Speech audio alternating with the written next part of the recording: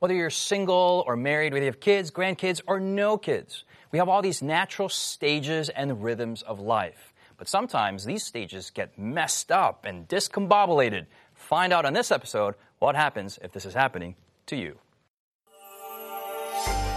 Coming to you from Silver Spring, Maryland, welcome to Inverse, a Bible-based conversation on life principles, contemporary issues, and thought-provoking perspectives. Now here's your host, Justin Kim, with Inverse.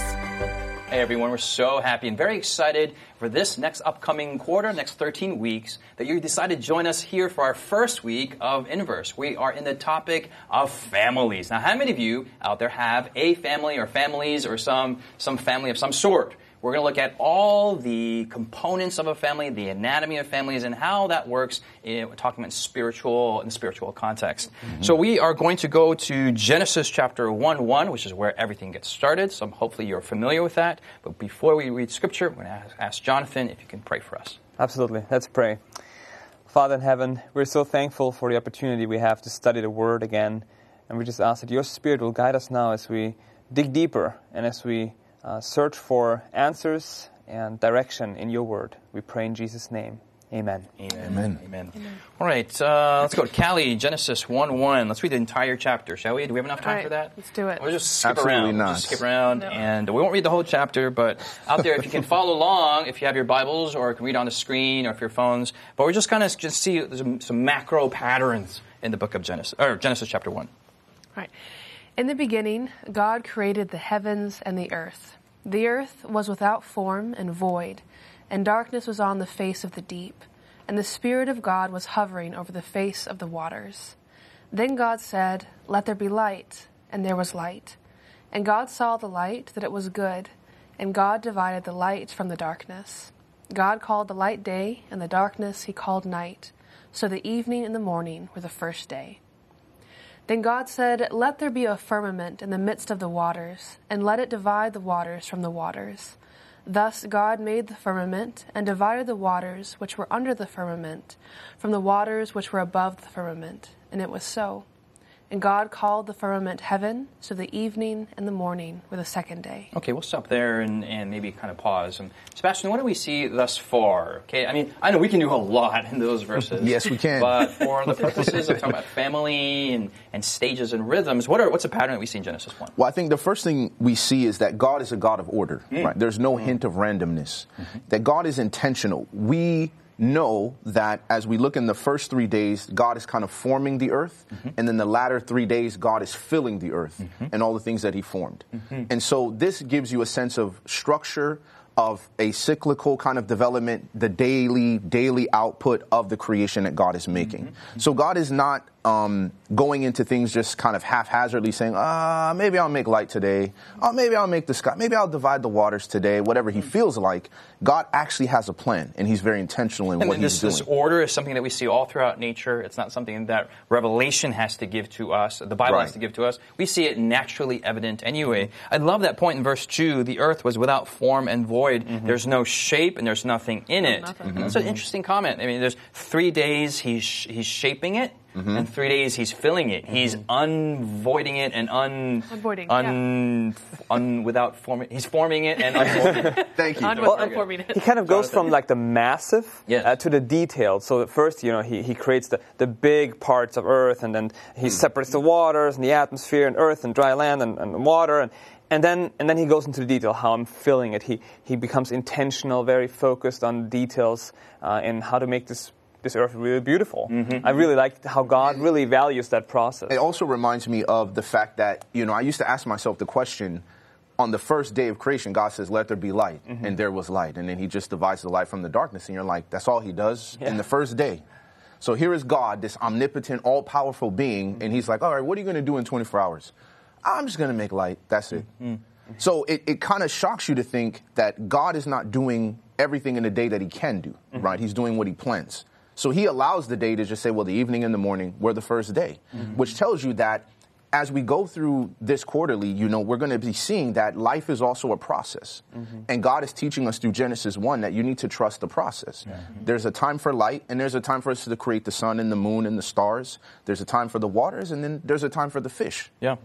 Callie? It shows that, just the different rhythms of life are different. And it's not like if he didn't because he created light in one day, but he didn't do other things, it doesn't mean the first day was a waste. It just meant it was different from the rest of the days. And so even as our lives change in stages and in rhythms, it doesn't necessarily mean one is better than the other.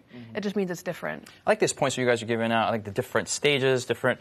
This what we just read is a 7-day cycle. Let's go to Genesis chapter 8, verse 22, and we see seasonal cycles happening after the flood. 8:22 of Genesis, the Bible says, "While the earth remains, seed time and harvest, cold and heat, winter and summer, and day and night shall not cease." You see that there's most parts of the world, not all parts. There are the 4 seasons. If you live in Michigan, you only have maybe one season and a couple weeks of summer, and then another season again. Amen. This shows that there's different stages. So what are the stages or seasons of life? Let's take it out and make it real. Well, I think you start off obviously with youth. You're born and you're kind of going through stages where you're learning everything. You're learning the system, the communication, the languages, the relationships, the authorities, the power distribution. This person has authority over me. This is how I need to interact with my friends. Sharing is good. So you're learning basically how to adapt and to live in the world in which you were born into. And your parents are kind of the facilitators of that experience. So I think that's where you start off initially in that first stage of life. So this is like childhood, yes? Yes. And then what's the next stage after that? Summertime would be the next one. Summertime. Right? Spring, summer. Okay. Yeah, and then summertime is kind of, you're becoming an adult. Okay. Does that make sense? Yeah, no, I wasn't So thinking you were going to go adulthood through is the like seasons, summertime. but you did. Okay. Yeah. Well, I see it in the seasons. You have spring. You're wearing shorts. Right. But that's when you look at nature. As the cycle continues, everything is strong, everything is really green and fresh, vibrant. This is where you have the majority of your energy, and you just live. This is life, and then it matures into the fall season of your life, so to say. The fall, huh? Yeah. I'm interested in this one. Well, when the signs of death are starting to show. You're false, Sebastien. No, that's maturity. It becomes it's maturity. It becomes just there's growth, colors, and maturity. Yes. Okay. Well, let's go back to summer a bit, and let's kind of slow down because and I love how you put the seasons too. We do have the fall maturity, and then we have the winter years that are death. Okay, that's that. But let's go back to the summertime. So there are also, as young adults, and within this genre of young adults, there are different stages within young adults as well. Yeah, you have maybe late adolescence where young people are trying to discover themselves. There's a lot of rebellion in identity. They are bucking the system, and they don't want any system around. And then you have the quarter life. How many of you guys maybe? It's okay, Jesse. You can confess. You had a quarter life crisis where you're thinking about. I don't know what do people what are they anxious about in their quarter life? Callie, that's up to you.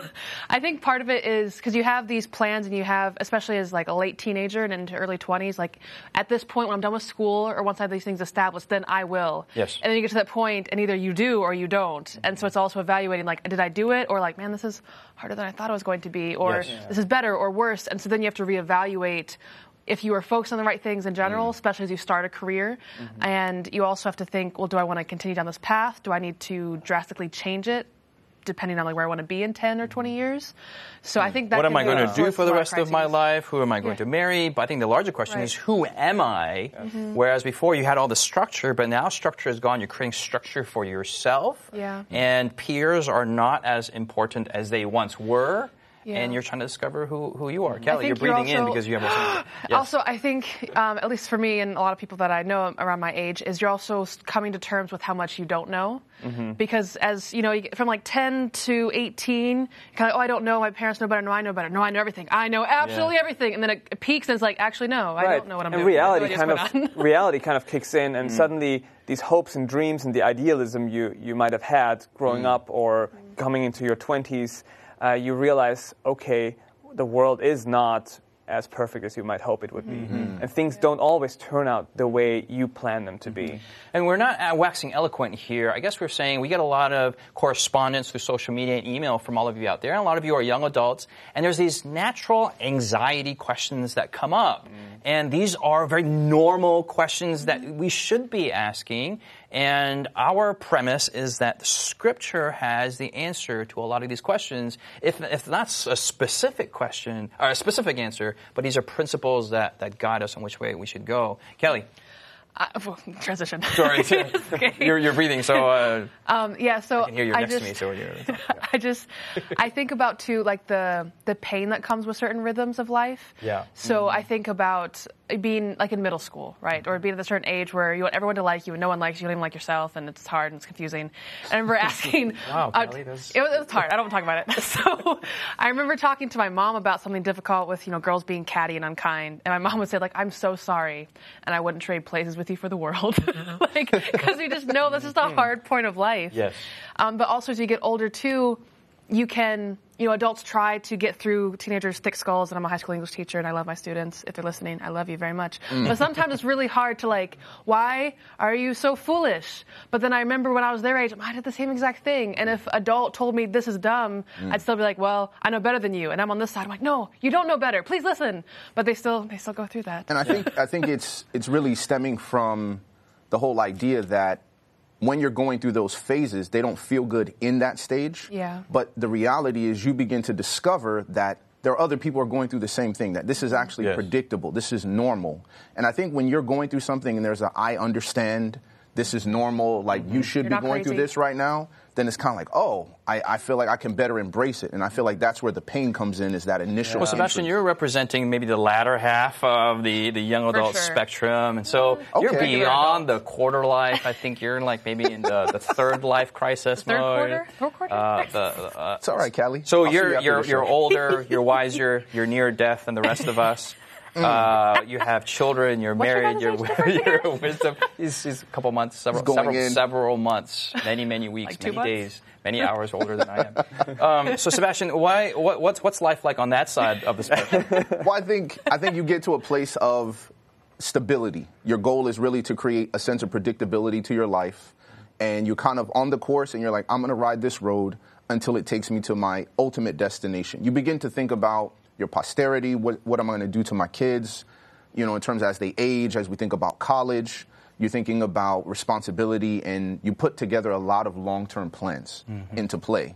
But also you like to say, look, this is what I have, this I want to maintain, what's in my possession, and I need to be responsible over that. Now, we've been sharing of our life experiences, but we're going to look at why does God allow these stages to happen, and what happens when these stages get mixed up and crazy things, or maybe when there's nothing happening and a crazy thing is about to be anticipated. How do we handle changes in these stages of life? Find out when we come back after the break. Has Inverse been a blessing to you? Do you have questions, comments, or feedback you'd like to leave us? Find us on social media by searching Inverse Bible on Facebook, Twitter, Instagram, or YouTube. While there, join us, like us, heart us, thumbs up us. Our handle again is Inverse Bible, no spaces. Now, back to the discussion. Sometimes in these stages of life you get interrupted, like this commercial break, but you got to get back into it and pick up where you just left off, like we're doing right now. So this is an exercise of life itself. Jonathan, why are there these different stages? Like, what does the Bible say about these different stages? Mm-hmm. Well, you think about it. The reason why we have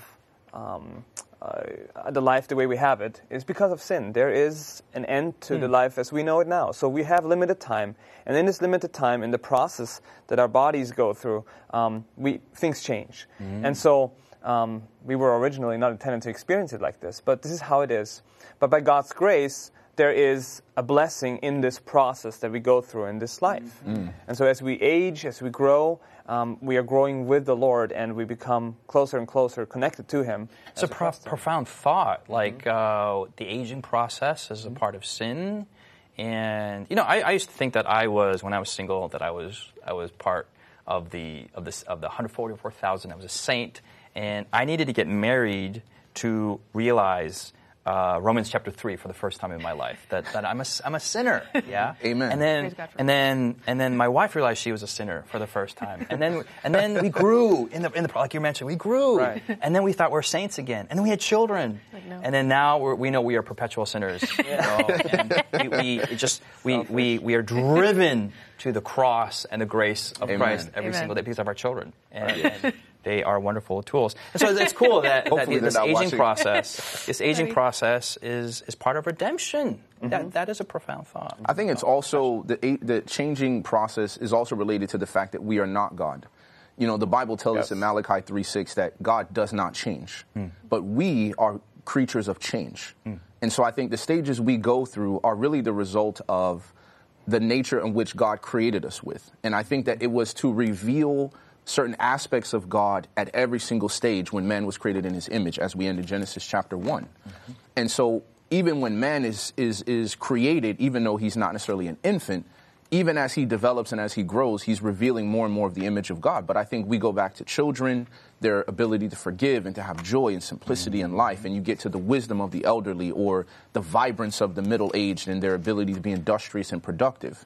These are all different attributes of the image of God and of the glory of God. Oh, I love that. Each stage is a different vignette. You have the youth, you have the energy, you have the wisdom, you have the experience, and it all comes together. You get a composite picture. Because, you know, my grandmother used to say that, you know, youth is wasted upon the young.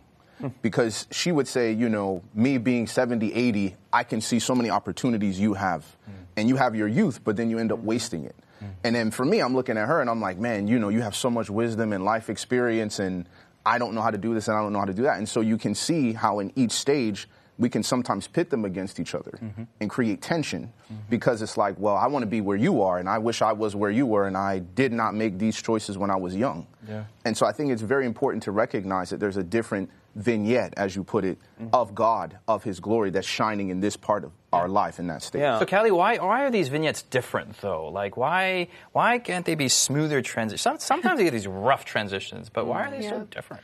I think one reason is, just what Sebastien said of we can't be God. So God's like, okay, I'm going to spread out my attributes throughout your life. And also to teach us that we can't do all the things all the time. I remember when I was canvassing for a summer, I loved it. I felt like I was serving Jesus in the ultimate way. And I stopped canvassing because I had to go to school. And then I was like, well, now I'm a sinner. And now God hates me because I'm not knocking on people's doors all the time. And I felt like this rhythm that I was in now is completely inferior to my full-time ministry that I had before.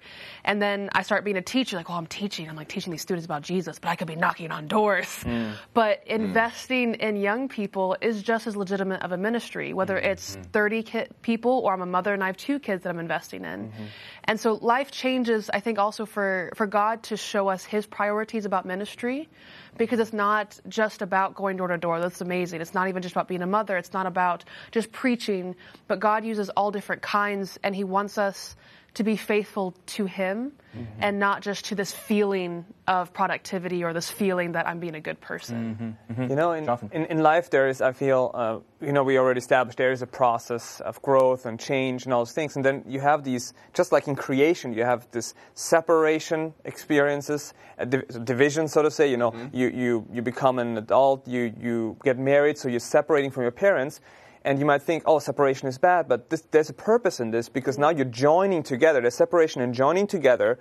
And then more life is multiplication. You have a child, and the process continues. So in each season of life, whether it's separation or multiplication or joining together, there is a blessing in the process. As we go through the process with the Lord, God is going to bless in each stage. And I'm so thankful for that, that God is taking care of us in those situations. I'm going to build up what you're saying. I love, going back to Genesis 1 also, you have the first 3 days. Right. And the 3 days set it up for the second 3 days.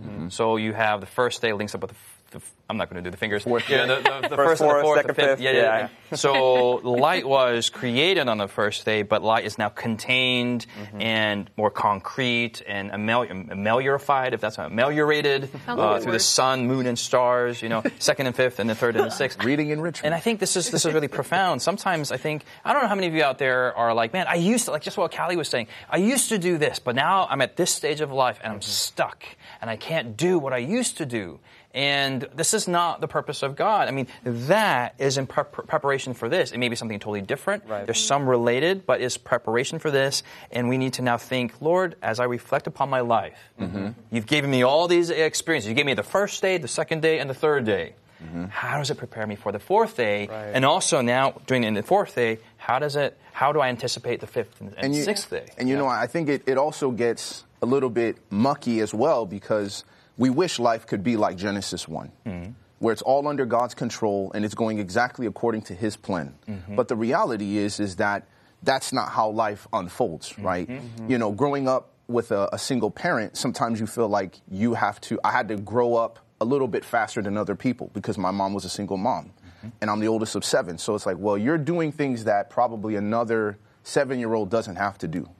And so I think that, God has a specific plan and ideal, like Jonathan was saying, where it's like, this is how he wants it to be. And I feel like as we're going through these rhythms of life, there are bumps in the road, right? There's little interruptions and things that happen that say, well, this wasn't supposed to go like this. And I feel like we're all kind of somewhere on the spectrum of having those interruptions at different stages of life. So are these interruptions, though they may feel like interruptions, in the purpose of God and in the larger picture and his providence and his transcendence, are they really interruptions?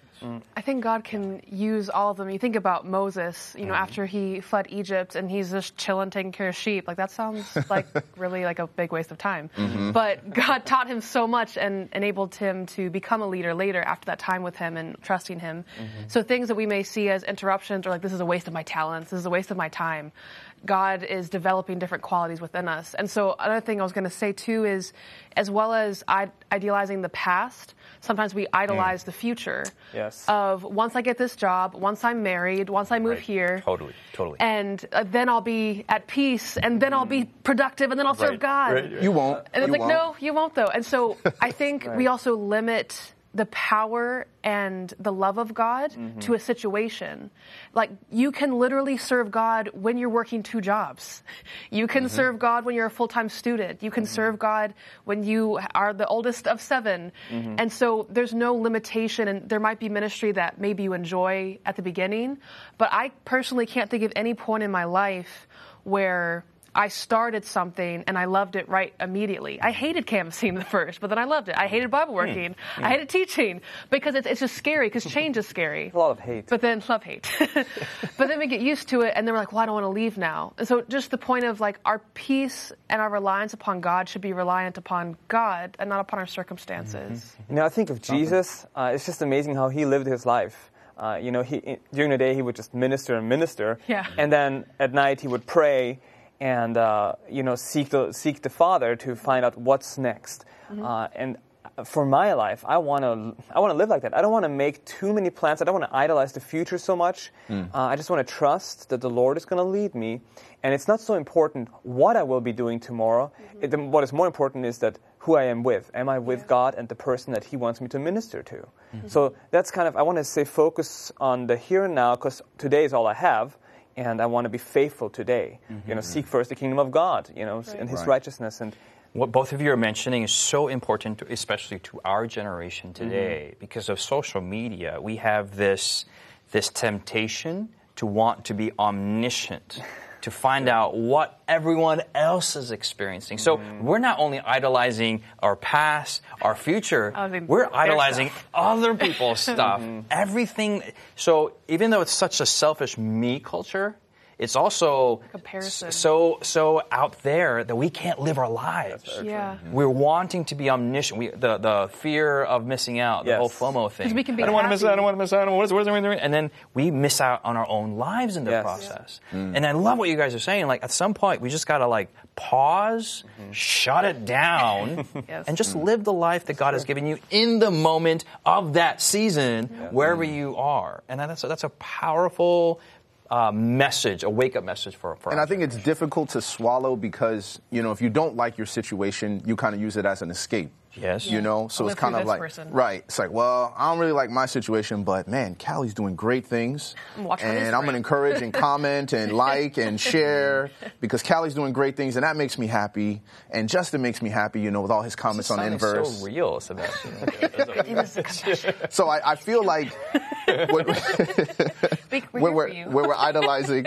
Sorry, we can form a support group after that. So in this sense, I definitely feel what you're saying, and I also feel the angst on the other side, where sometimes we, using the comparison thing, we kind of come back to a place of reflection where it's kind of like, yeah, I hear what you're saying, Justin. I hear what you're saying, Jonathan. I'm just trying to get myself emotionally in a place where I can turn it off and be okay and just look around and say, hey, these four walls. But that place, where is that? We always talk about when I get to that place, and I think that's the misnomer of it all. Yeah. Because we actually never get to that place. That's the seasons of life. We'll never get to that place. So it's, and I know what you're saying, but that place is being with Christ. Yeah. It's not a place, but it's a person. Yep. So in the midst of a death, in the midst of a divorce, in the midst of financial chaos, in the midst of everything being okay, still, even in those moments, which is the Laodicean condition,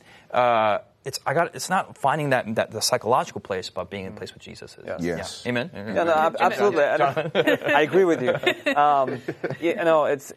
The reason why we always are seeking for that future thing that I want is because we are going to die. There is this point that's going to come, and so we're like, I need to get there. But we were designed for eternity. And in eternity, there is no, in 1,000 years from now. There is just the here and now with the people and with the Lord. Amen. And that's how I want to live now, because, why not? This is the best way to live. This is how we were designed to live. Amen. Mm-hmm. How many of you out there have been, when you were listening to us, you were like, oh no, that's me. Or there's this desire like, man, I wish this could happen to me, and I really resonate with. We want to pray for you. We want to hear your comments. We want to hear your insights. Visit our social media, just whatever platform you're on, and look for Inverse Bible. And we'd love to hear from your feedback. This has been a real blessing for me, especially with my addiction to social media and Sebastian's addiction. Pray for us. We'll be praying for you. And the takeaway for me is not to idolize the future, not to idolize the past, but to live in the here and now with the Lord Jesus Christ. Hopefully this episode has been a blessing to you. It's been a blessing to us. We'll see you next week here in Inverse. You've been listening to Inverse, a Bible-based conversation with Callie Williams, Israel Ramos, Jonathan Walter, Sebastien Braxton, Siku Dako, and your host, Justin Kim. Inverse is brought to you by the Hope Channel, television that changes lives. For this and more inspiring episodes, visit inverse.hopetv.org.